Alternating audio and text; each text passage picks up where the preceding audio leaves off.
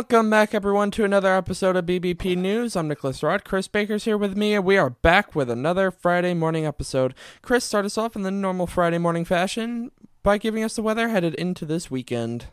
In Los Angeles, California, it is mostly sunny, 78, with a mostly sunny weekend. In Houston, Texas, we have scattered thunderstorms today with a high of 92, with more scattered thunderstorms throughout the weekend. In Chicago, Illinois, it is sunny, 77, with a partly sunny weekend. And in New York City, it is partly cloudy, 80 degrees, with a sunny weekend. You know, believe it or not, I kind of want some of those thunderstorms that are supposed to be hitting Houston. No. I need a sunny weekend. I have a lot of things to do outside. That's fair enough. I don't know. I could take the thunderstorms purely because it feels like we've been getting tricked lately. I kid you not, probably the past 3 times they said it was going to storm or we're going to have thunder, there's nothing. Literally, it rains for about 2 minutes and then is gone. I'm not complaining about that because I have a lot of things to do outside.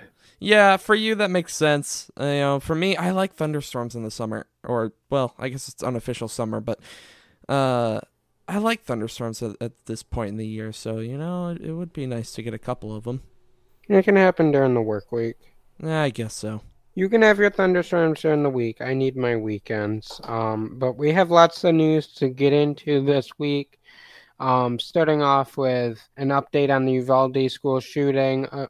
Of course it wasn't the right decision, it was the wrong decision. That is exactly what the Director of Public Safety said last week when he briefed the media about the horrific school shooting in Uvalde, Texas. The Director, Corporal McCraw, said in those 40 minutes between about 12:03 p.m. and 12:50 p.m., when the shooter was inside the classroom, there was actually 19 officers inside the school.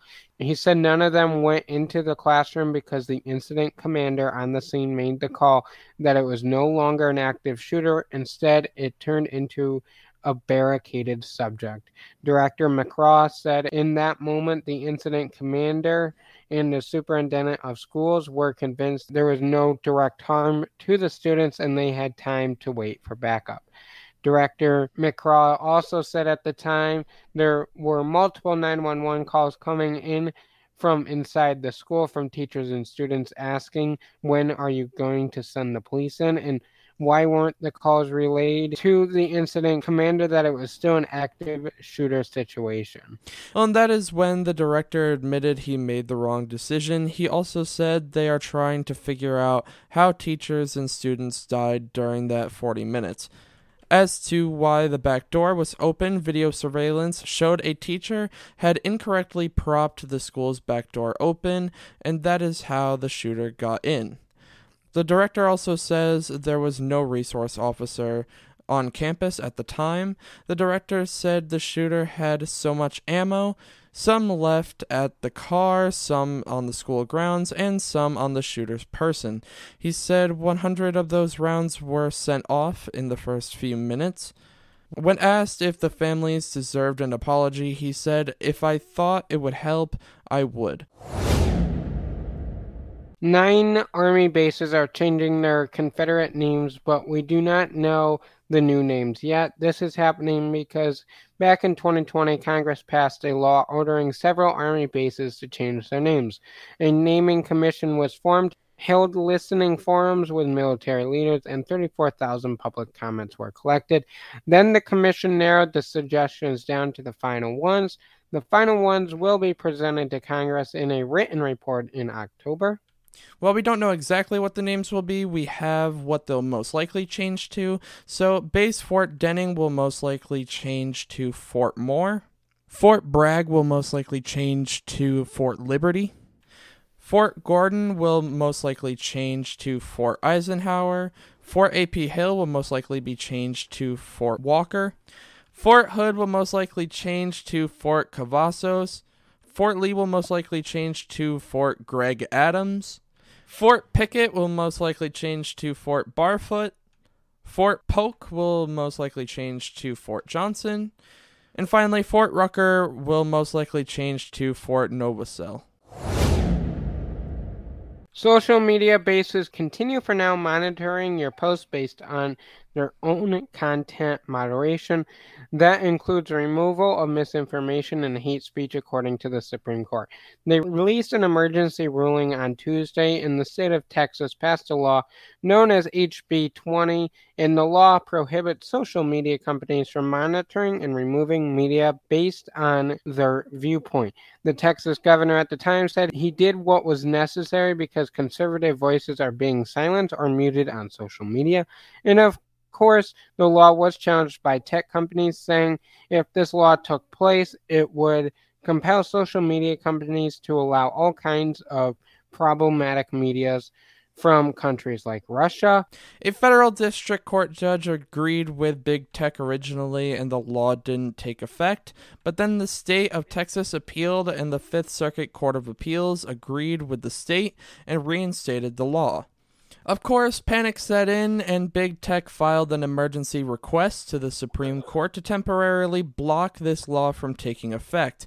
Then all the legal matters played out in court, and the justices agreed with big tech, and the ruling was 5-4.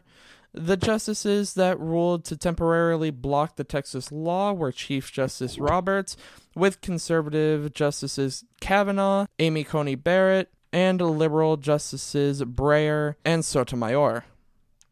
The justices that dissented and wanted the Texas law to stand included conservative justices Alito, Thomas, and Gorsuch, and liberal Justice Kagan. The Supreme Court ruling is not on the merits of the law. That is not what the justices were deciding here. The ruling this week only ruled on if the law can take effect. It is able to make its way back to the Supreme Court on merits in a different Supreme Court term. Getting into rapid news, K-pop group BTS went to the White House to talk about Asian inclusion and representation, as well as the rise in anti-Asian hate crimes on Tuesday. And California drivers are paying more for gas than drivers in any other state right now, with an average of $6.16 per gallon of gas as of May 31st. Nick, what do you have for this Friday morning good news? All right, so my story for today is actually just kind of a cool one. It's not anything long or, anything crazy, but I found it and I thought it was cool to share. So researchers kind of found some of the oldest trees to exist in the world, including one that might break the record by almost half of a millennia. Originally, they found a tree in Cyprus. It was actually more of a stump at this point. It wasn't really a live tree anymore. That was about 3,600 years old. But during this search, they came to find another that they believed to be even older. And upon inspection and upon analysis, they found that this tree in Cyprus was 5,000 plus years old. Now, the technology that they used to do this is about 80% accurate. So they get the age right by about 80%, and the chances are, if it isn't that exact age, it's probably a bit younger. But there's a very small percentage, that 20% chance overall is a slight percentage that it could be younger. But it is about 5,000 years old as of inspection. It is still alive and actually still very healthy.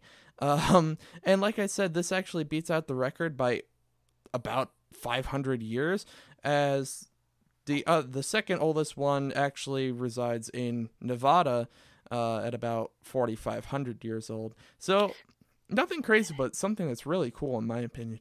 5,000-year-old tree. Honestly, trying to put that into perspective and trying to even imagine that is insane.